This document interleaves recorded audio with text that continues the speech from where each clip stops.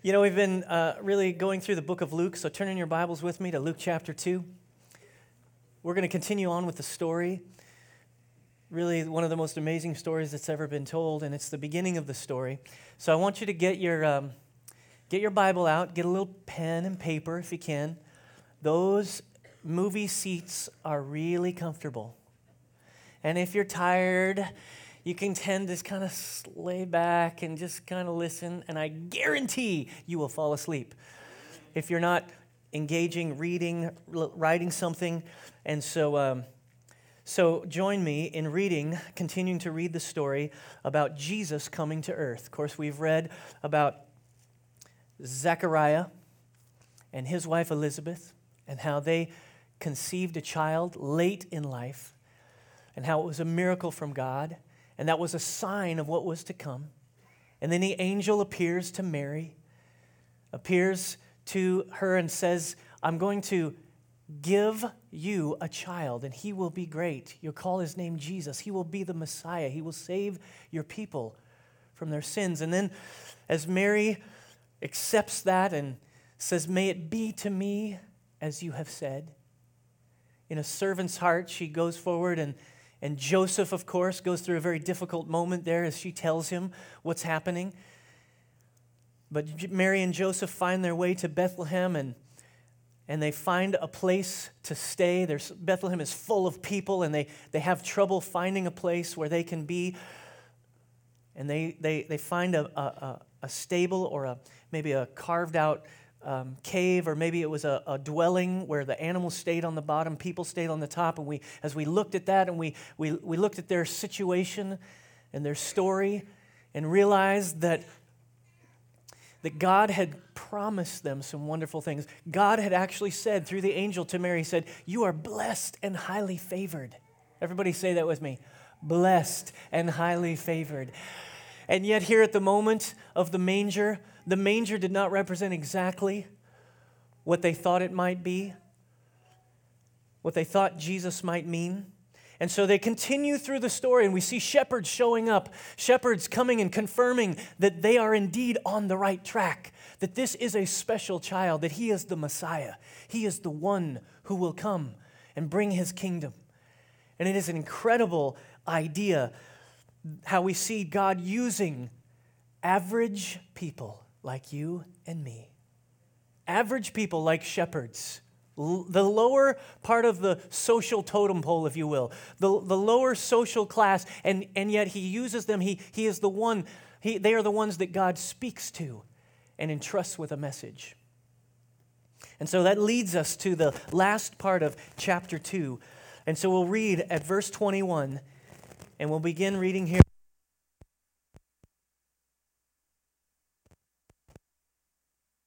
Okay. Oh, hi. Okay, I don't know what's happening there. Is everything okay, Alex? Okay. All right, let's keep going. Don't be distracted.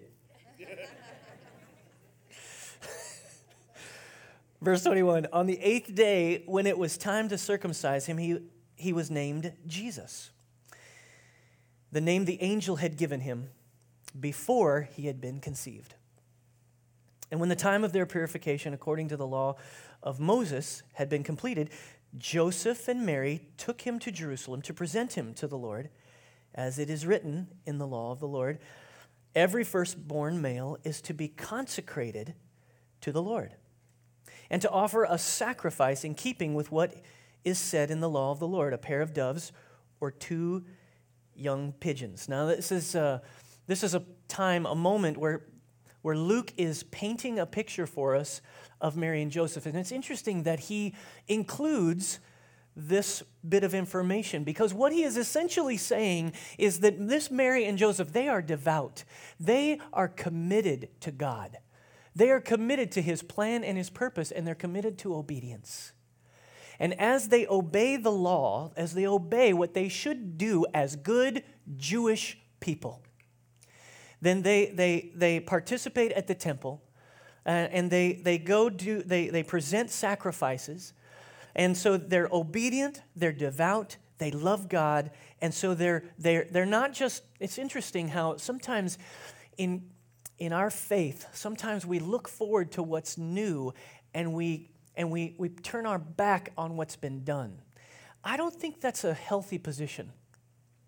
One of the reasons we do a creed, and one of the reasons we sing hymns around here, and one of the reasons that we reach back into history and worship the way that Christians have worshiped for 1,000 years, 2,000 years, is that we want to make sure we're rooted in history. We honor what has come before us, that we didn't arrive here on our own, that we are a part of a big story. We're a part of what God has been doing, and He has been doing new things all throughout history. Are you with me? Yes.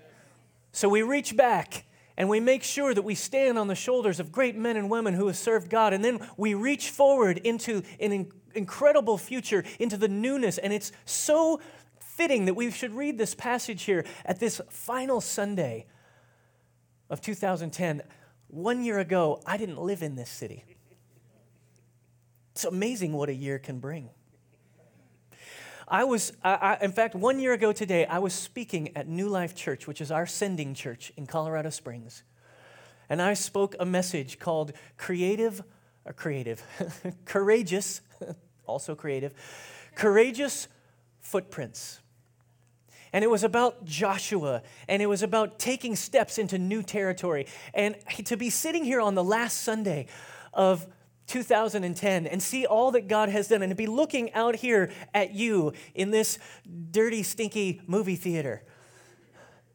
I couldn't have imagined that we'd be here. When I came to Austin, when I came to this city 9 months ago, one thing that I said was, I don't want to plant in a church in a movie theater. I've been to some church plants in movie theaters. It's awful. And here we are. Here's the thing. You can't always predict what it's going to look like. What you must do is honor the past, be obedient to what is right in front of you, and look forward to the future full of faith that Jesus is in charge, that God is in control. This is what we see Mary and Joseph doing. This is what we see them engaging in. God is doing something new. It's incredible, and yet they continue to be guided by what they know, by where they've been. So we continue with the story. Verse 25 says, Now there was a man in Jerusalem called Simeon, who was righteous and devout, and he was waiting for the consolation of Israel. And the Holy Spirit was upon him. It had been revealed to him by the Holy Spirit that he would not die before he had seen the Lord's Christ. So moved by the Spirit, he went into the temple courts. It's amazing how Luke, who's writing this book to people, he's painting this picture, and a lot of it's happening around the temple. It began around the temple. We're here at the temple again. We visit the temple at the end of the book. Over and over again, Jesus, his stories come from the place of the temple, the place where God was doing something, where he was speaking. Here we see Simeon, and he is in the temple. This scripture says, moved by the Spirit, he went into the temple courts, and when the parents brought in the child, Jesus, to do for him what the custom of the law required, Simeon took him in his arms and praised God, saying, Sovereign Lord, as you have promised, you now dismiss your servant in peace. For my eyes have seen your salvation, which you have prepared in the sight of all people, a light for revelation to the Gentiles and for glory to your people, Israel. I want you to underline, if you have a little pen, I want you to underline that little sentence right there. A light for revelation to the Gentiles and for glory to your people, Israel. You can just see this old man. You can see the picture. He's there in the temple. He's worshiping God. He's faithful. And he had an agreement with God.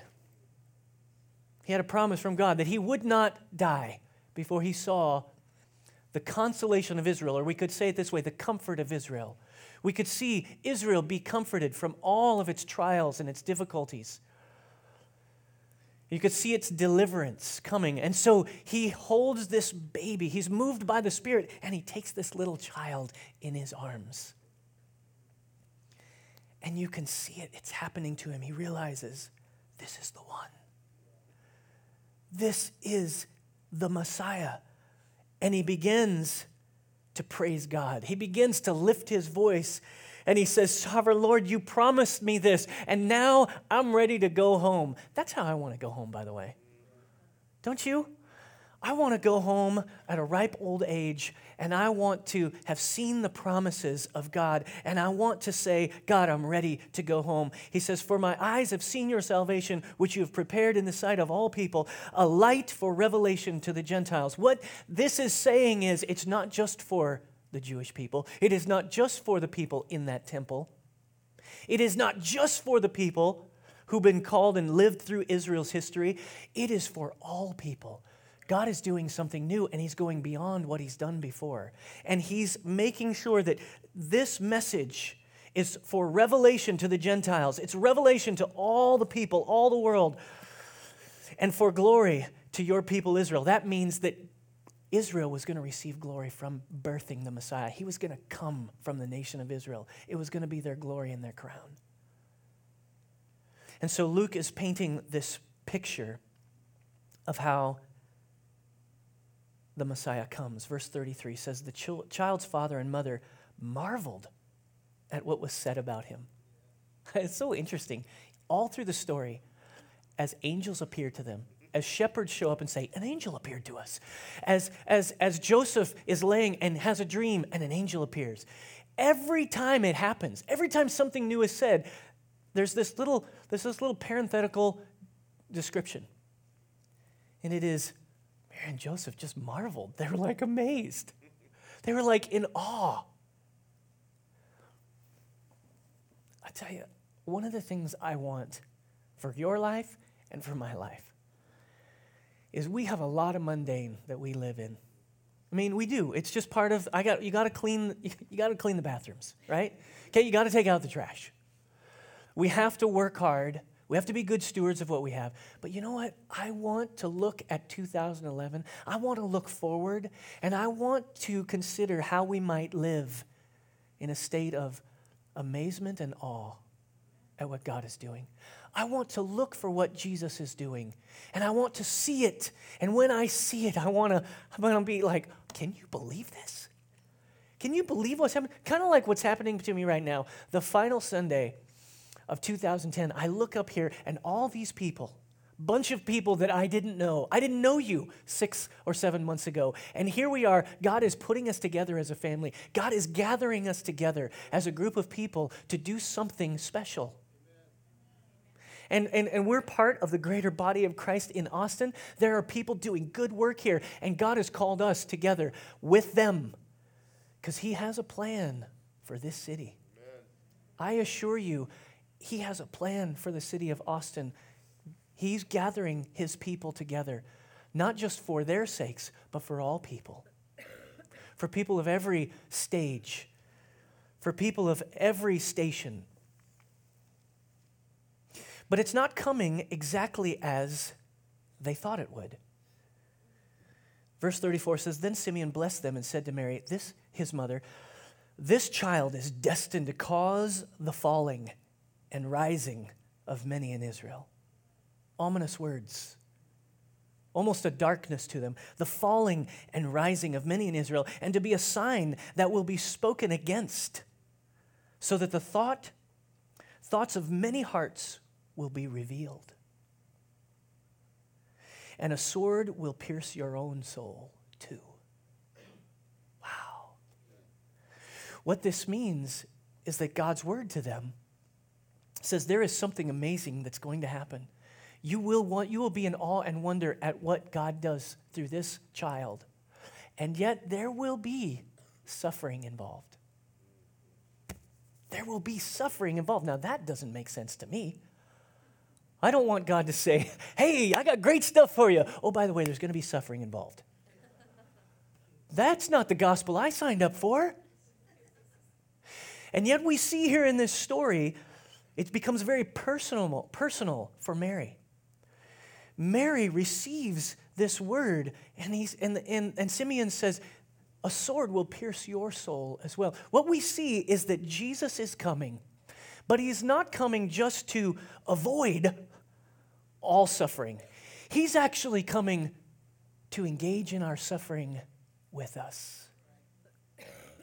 There's something really important about this because Jesus comes, he doesn't come to eliminate our suffering. He comes to join us in our suffering. He comes to be with us in our suffering. In fact, he comes to suffer himself. And this is what Simeon is tapping into. Simeon is speaking what is to come, what's going to happen. Now, there's no doubt that what God is doing many times through suffering is working for our own good. But I want you to see this. Turn over your Bibles to Philippians chapter 3, verse 10. And I just want you to look over there. Philippians 3. It was here just a few minutes ago. There it is. Philippians 3, verse 10. This is a famous passage. It says, I want to know Christ. I like that prayer. How about you? I want to know Christ and the power of his resurrection. And that's kind of where we like to stop. Yeah, power of his resurrection. Woo! All right, that's enough. Let's just cut that other part out. Did anybody have some scissors? But the power of his resurrection, and the fellowship of sharing in his sufferings. And then this little sentence that I think is so illuminating, becoming like him in his death, and so somehow to attain to the resurrection from the dead. The Apostle Paul understood something here. He understood how the world works. He understood God's plan, that from time to time, because this is earth and not heaven, where God's will is perfectly done, that we will suffer. He also understands that there is a role for suffering in the Scriptures, that God works character and hope into us through, even as we walk through the valley of the shadow of death, that there's something really powerful that happens. It is only if there is death to your flesh, to who you are, that there can be a resurrection.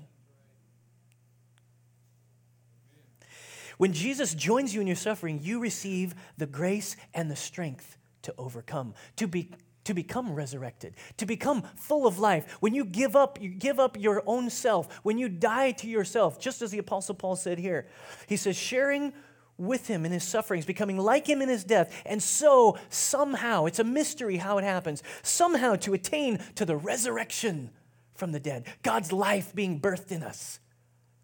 That's what I want. Life's too hard on its own. Life's too hard by itself. Without Jesus, without the resurrection life that comes inside of me, I don't think I can make it. And so here we see, turn back to Luke chapter 2. Here we see Mary, it's becoming very personal for her. Verse 36, there was also a prophetess, Anna, the daughter of Phanuel of the tribe of Asher. She was very old, and she had lived with her husband 7 years after her marriage, and then was a widow until she was 84. So she'd been a widow a long, long time. And she never left the temple, but worshiped night and day, fasting and praying. Coming up to them at that very moment, she gave thanks to God and spoke about the child to all who were looking forward to the redemption of Israel. A second confirmation. Simeon, a priest, a man, an old man of God.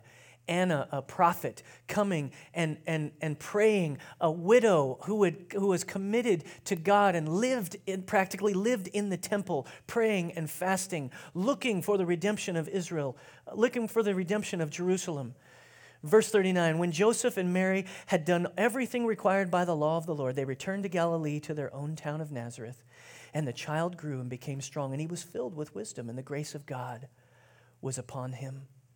This is a different kingdom indeed that Jesus is bringing, that's ushering in, that Luke is painting for us. A different kingdom, not a kingdom that is necessarily a conquering kingdom on the face of it, although there will be conquering. But it's something more subversive. It's something that's different than they would have realized.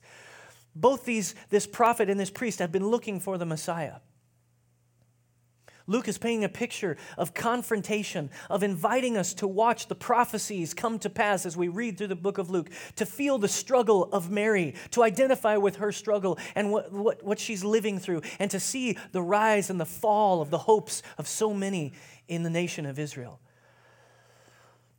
And so this is a revelation to the nations and a glory to Israel. But here's the thing. Luke wants us to know that this message is for everyone. I want you to notice here we've gone through like 5 or 6 passages, but here's what Luke is painting a picture of. An older couple without a son. A younger couple with a son much earlier than anticipated. Lowbrow shepherds entrusted with a message, and well-respected and revered priests and prophets, all experiencing the same thing. Luke wants to draw readers of every age and stage of life into this picture. No matter who you are or where you are, the story of Jesus from the feeding trough of Bethlehem to the tomb, the empty tomb and beyond can become your story. It become my story. Mary and Joseph experienced this confirmation. And Luke tells us, he finishes this passage, he says, and the child grew and became strong, and he was filled with wisdom, and the grace of God was on him. The grace of God was on him. I want to tie the next story together with this story, so let's keep reading, all right? Keep reading in the passage here. Verse 41 says, every year his parents went to Jerusalem for the feast of the Passover. So Jesus has been growing in wisdom and the grace of God on him, and he's a child, and he's growing up, and it must have been so weird for Mary, all these stories, all these things. And you wonder, did Jesus ever fight with anybody on the playground? It's like a very interesting thing. So God's Spirit is on him. There's something special about the child. But he went through a certain amount of normal life, I believe. And I think this next story shows it to us. All right, so it's interesting. As Luke unfolds this story, he's giving us a picture that is not the picture we might have expected. But I think it is a picture that is instructive and helpful for us. He says here, when he was 12 years old, they went up to the feast, according to the custom. After the feast was over, while his parents were returning home, the boy Jesus stayed behind in Jerusalem, but they were unaware of it. And thinking he was in their company, they traveled on for a day. And then they began looking for him among their relatives and friends. And when they did not find him, they went back to Jerusalem to look for him. After 3 days, they found him in the temple courts, sitting among the teachers, listening to them and asking them questions. Now, this is a crazy story to me. Okay, the first thing we got to notice is, how did it happen that they went to Jerusalem, and then they're leaving Jerusalem, going back home, and they don't know he's with them? Okay, now it's hard for us to understand because the filter that we look through is our 21st modern kind of Western century America picture. We got to see that there was a very much a communal living. There was aunts and uncles and neighbors and friends and family members and this whole caravan that was going. Sometimes. Some Bible scholars, they would say if they made this trek to Jerusalem for the Passover feast, they would travel together in separate groups. Sometimes the men were required to go. The women were not necessarily required to go. So it could be that the men were traveling together and then the women together and then the children even in a separate place, or women and children together. They don't know for sure, but there's a process by which they all trusted one another. Kind of long for that today, don't we? Here's what I want. I want One Chapel to be a place that functions like that. I want One Chapel to be a place where we know each other well enough, that we know our families, that our kids know each other, that we live life together, that we experience the trust that only occurs with long-term relationships. It doesn't work. It doesn't work for if I were to come here and stay for 3 or 4 years and then go on to another assignment. I understand there's a certain perspective that certain denominations have that works for them. I don't think it works for relationships. Because it's only about 3 or 4 years in that you really know me. And I really know you. Because you've seen me go through enough life cycles now that you can really trust. You can start predicting what I'm going to do. And it's only when I live that long with you that I can begin to predict what you're really going to do. And so a lot of churches, a lot of ministry happens in 2 and 4 year increments, and it's not good.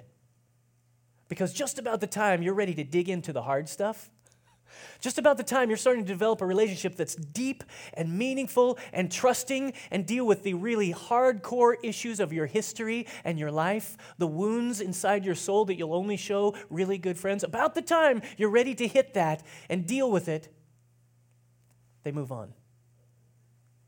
That doesn't work. We've got to be committed to long-term relationships. We've got to be committed to a group of people that will work together for the kingdom of God. Now, here's the problem. As soon as you commit to a group, you're going to figure out how weird they are. Because there are no perfect churches. And so there must be this sense of God birthing you into a family, and that family then becomes extended, and you begin to live life with that family, and you begin to develop trust and invest.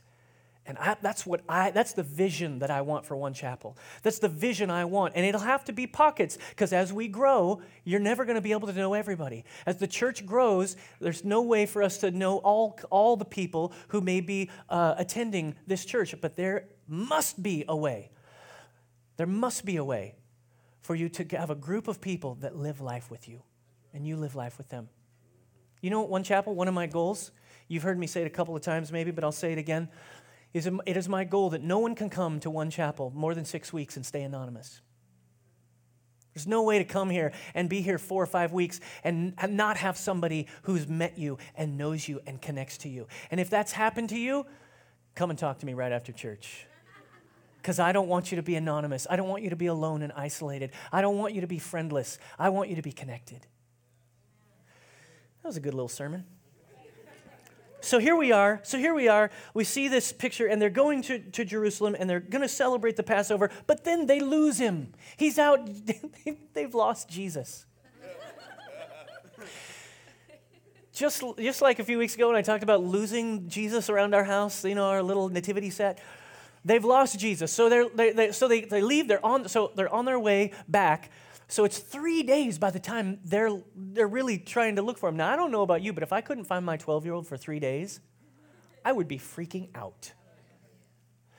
And then they finally find him. So they've gone back one day. They realize he's not there. Then they have to go back the next day. So another day travel, and then they're looking for him for a day. That's 3 days. It's an amazing process. And finally, they find him. And I don't know if you've ever lost your kid and found them in the grocery store or something. It's so crazy. You're like, have that panic. Like first is panic. And then you're looking and you're frantic. And then finally you find them and you hug them. Oh! And then what's your next thing? Don't you ever do that again. What's wrong with you?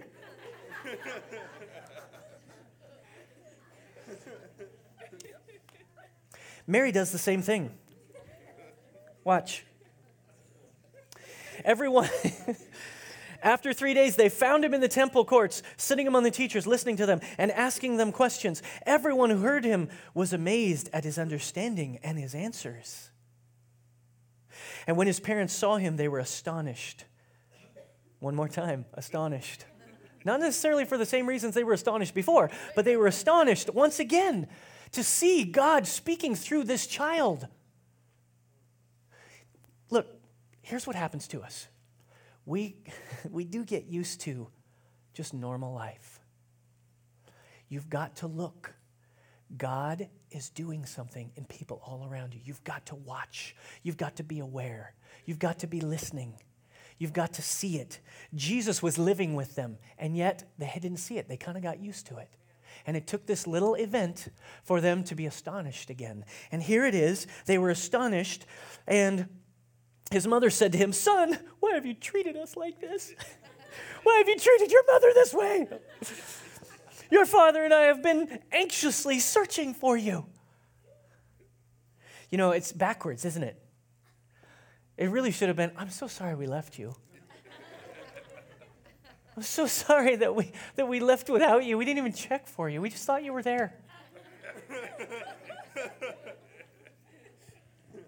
Verse 49, "Why were you searching?" Jesus, well, look at his response. This is awesome. "Why were you searching for me?" He asked. "Didn't you know I had to be in my Father's house?" It's a gentle rebuke, isn't it? It's like just a little gentle rebuke. You should have known where I was. I mean, aren't you the one that told me the story of the angels? You certainly know that they would have talked about it. You certainly know that he would have known the history, the story of who he was, of how it came about, of seeing the angels, of the shepherds. He said to them, didn't you know I would have to be here? I mean, you're the one who told me the stories. It's interesting. Verse 50 says, but they did not understand what he was saying to them. And then he went down to Nazareth with them and was obedient to them. Notice that little phrase. If you have a little pen, you should underline that, because that's a big deal right there. Then he went down to Nazareth with them. So he left with them. He's there at the temple. He's enjoying being in his father's house. And he leaves with them. He goes to Nazareth and was obedient to them. But his mother treasured all these things in her heart. She pondered these things. It is quite likely that this story was passed by Mary to Luke, or through another to Luke from Mary. And Jesus grew in wisdom and stature and in favor with God and man. Now here's what I think.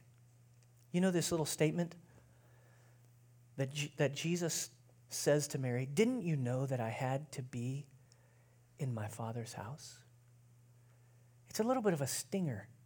And she would remember, she would ponder it years later. It would stick with her. She would remember it.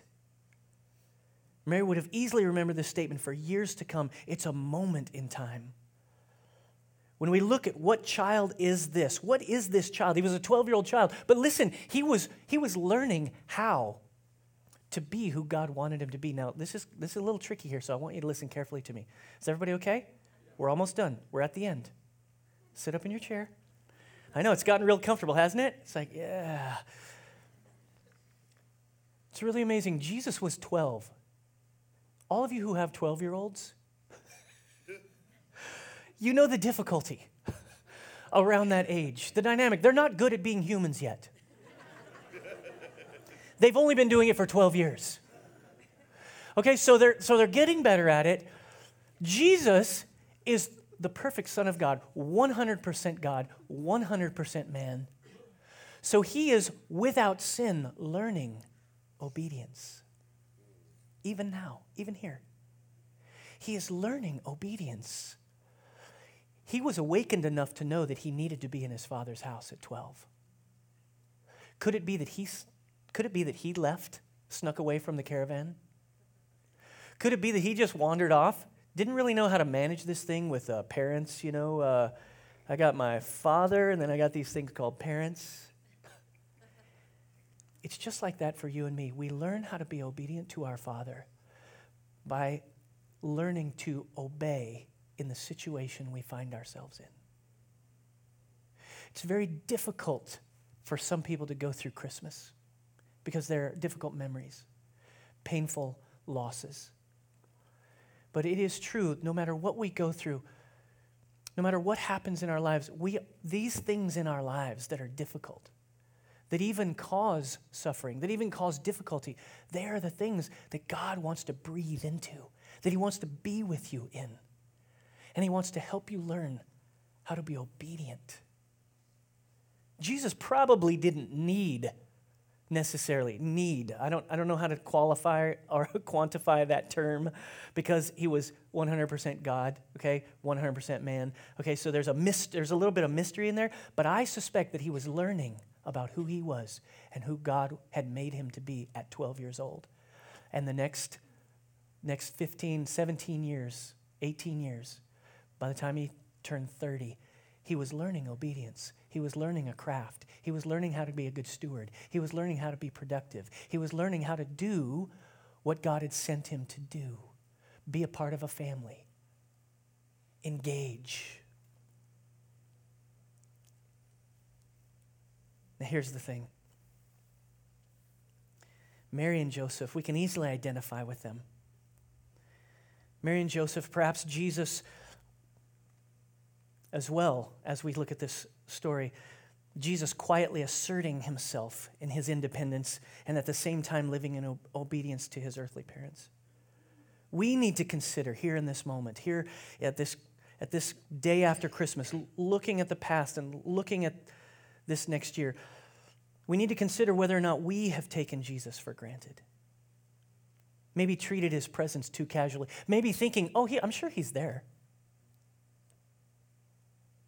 If Mary and Joseph could take him for granted, there's every reason to suppose that we can too.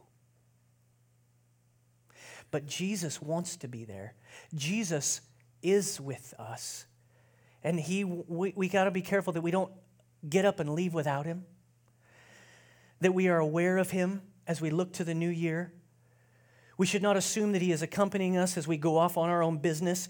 But if and when we sense the lack of his presence, we must be prepared to hunt for him like we would our own children, or trying to find something that is very valuable and precious to us. We must search for him in prayer, in the scriptures, in our sacraments, in church, not giving up until we find him again. Here's the interesting thing. We must also expect that when we do find him, he will most likely not say or do what we expect. That it will be unique to us. It will be unique to our experience. He must be busy with his Father's work, and so should we. As we say goodbye to 2010, I want you to consider how you might be more about your Father's business.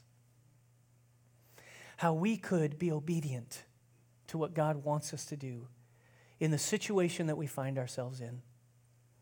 That we would be careful, that we would be very, very aware of his presence or the lack of it. That we would not get used to things as they are, but we would be able and willing to be astonished, to be in awe, to be amazed. That we would be attentive to Jesus, to what he wants from us. I think there's a bunch of things God wants to do. I'm pretty excited about this next year. We're going to make a commitment here at the first of the year to pray and fast for 21 days. And I'll talk about it next week. I'm going to kind of tell you about how we're going to do it and what we're going to do and how we're going to gather together. We're going to start on the 9th and we're going to go to the 30th. And that means we're going to consecrate ourselves to God's purpose and plan. It's going to be the first thing that we do in January as a church. We're going to allow him to work in our lives, to take us from where we are to where he wants us to be, to help us to learn how to be obedient. And so I want you to join with me in that, because I believe there is such freedom in it. There is such power in it. I want you to consider what you might give up for this season, what you might give up for those 21 days, whether it's food, a certain type of food. Broccoli doesn't count, but also an item. You might give up television. You might give up social media. Oh, Lord, no, can't give up social media. But you might give up something and allow God to speak to you in making space for him. I'm excited about this. I'm excited about digging in the first of the year and going for it. So I think there's so much in store, but you and me, you and I, we must be ready. We must be careful, listening, open, obedient. We must be attentive.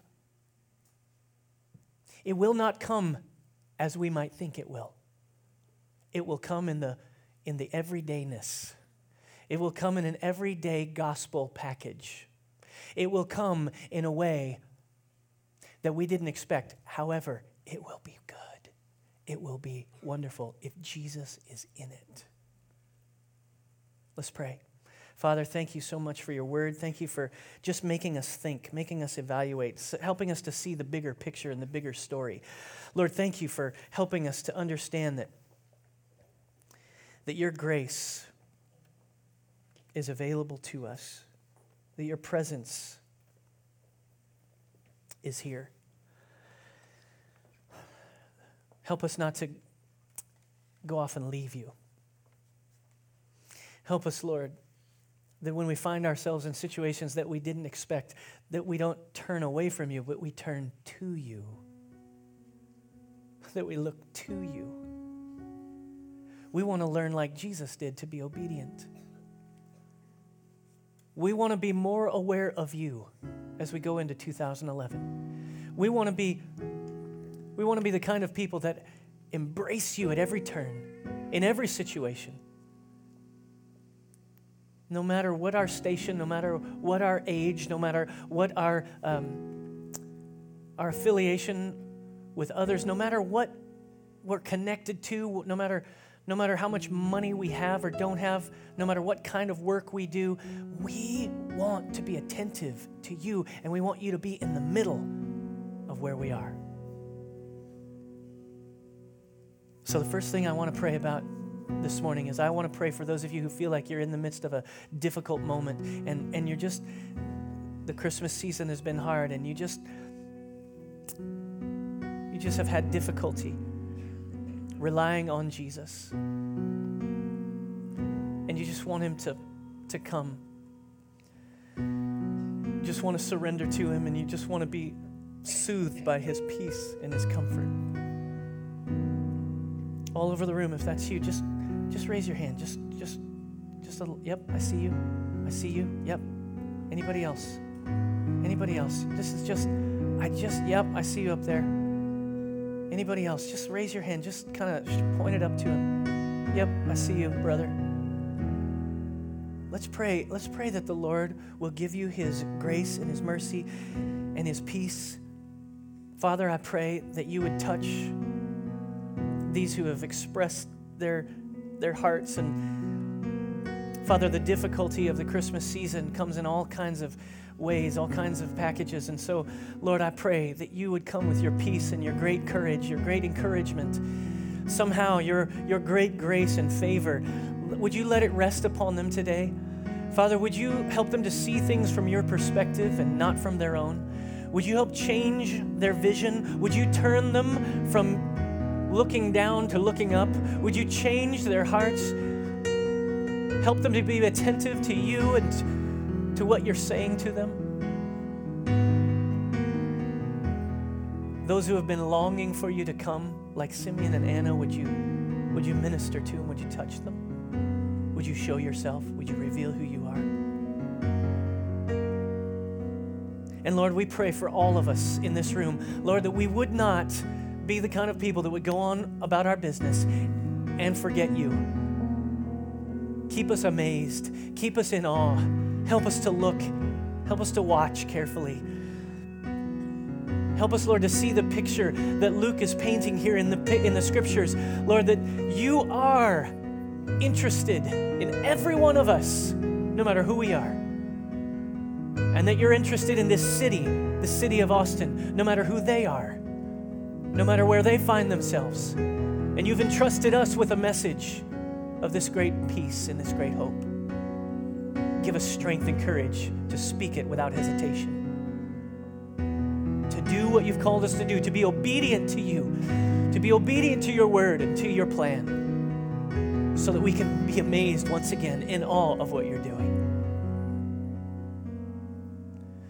Finally, here this morning, if you're here and you've not been following Christ, maybe you've been away from him for a long time, but you've come to church today and you want to commit your life to him, I want to give you an opportunity to do that. Maybe you've never committed your life to Christ. Maybe you've never decided to give your life to God or surrender to his plan or purpose for your life. This is your moment. This is your opportunity. And so if you've come with family or friends, I want to give you a chance to say yes to Jesus.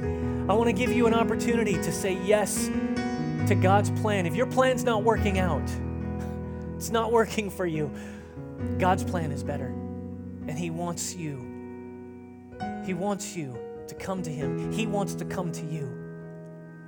And so if you haven't followed Jesus ever, or maybe you haven't followed him in a long time, if you want to follow him today, if you want to commit your life to Christ, just lift your hand up in the air. I won't call you forward. I'm not going to call you down here. I'm not going to embarrass you. Just want you to lift it up as a sign. Yep, is there anyone? Anyone? Let's pray together. Father, thank you so much for your goodness. Thank you so much for your strength, your grace in this season. Thank you for faithfulness in our lives. Thank you for the incarnation, that Jesus is truly Emmanuel, God with us. Help us to be aware. Help us to be attentive. Help us to embrace everything that he's doing, everything that you're doing, everything that the Spirit wants to do and speak to us as we turn to this new year. In Jesus' name, amen. Amen. The last thing we're going to do this morning is we're going to give of our tithes and offerings. And so if you'd prepare to do that, one of the things that I'm so excited about is during this Christmas season, we gave away a whole bunch of gifts to ministries here in town and to missionaries. And I'll be giving you a little report about that in January, and all that we've done and all that we've been able to do because of your faithful giving. It's an incredible opportunity when we pool our resources together, and then we have something to give to people in need. We surprised some people with gifts from the church this last week, and it was really awesome to see that and witness that. And so I believe this is a storehouse. It needs to be trustworthy. It's an act of worship when you give money to God, but I think it is a meaningful act of worship because finances are one of the things that grips our hearts. And so we give in an offering not because of duty, not because we have to, not because we're just investing, but because we worship Jesus with everything that we have and everything that we are. And so would you stand up with me and let's pray together and let's give our tithes and our offerings together and honor the Lord as we worship. Father, we love you. We bless you. We thank you for the message of Christmas. We thank you for the message of life. We thank you for the wonder of who you are and how you work. We're in awe of you. We love you. We bless you. We honor you. We give to you. Expand it. Use it for your kingdom. In Jesus' name, amen. Come on, let's worship the Lord as we give.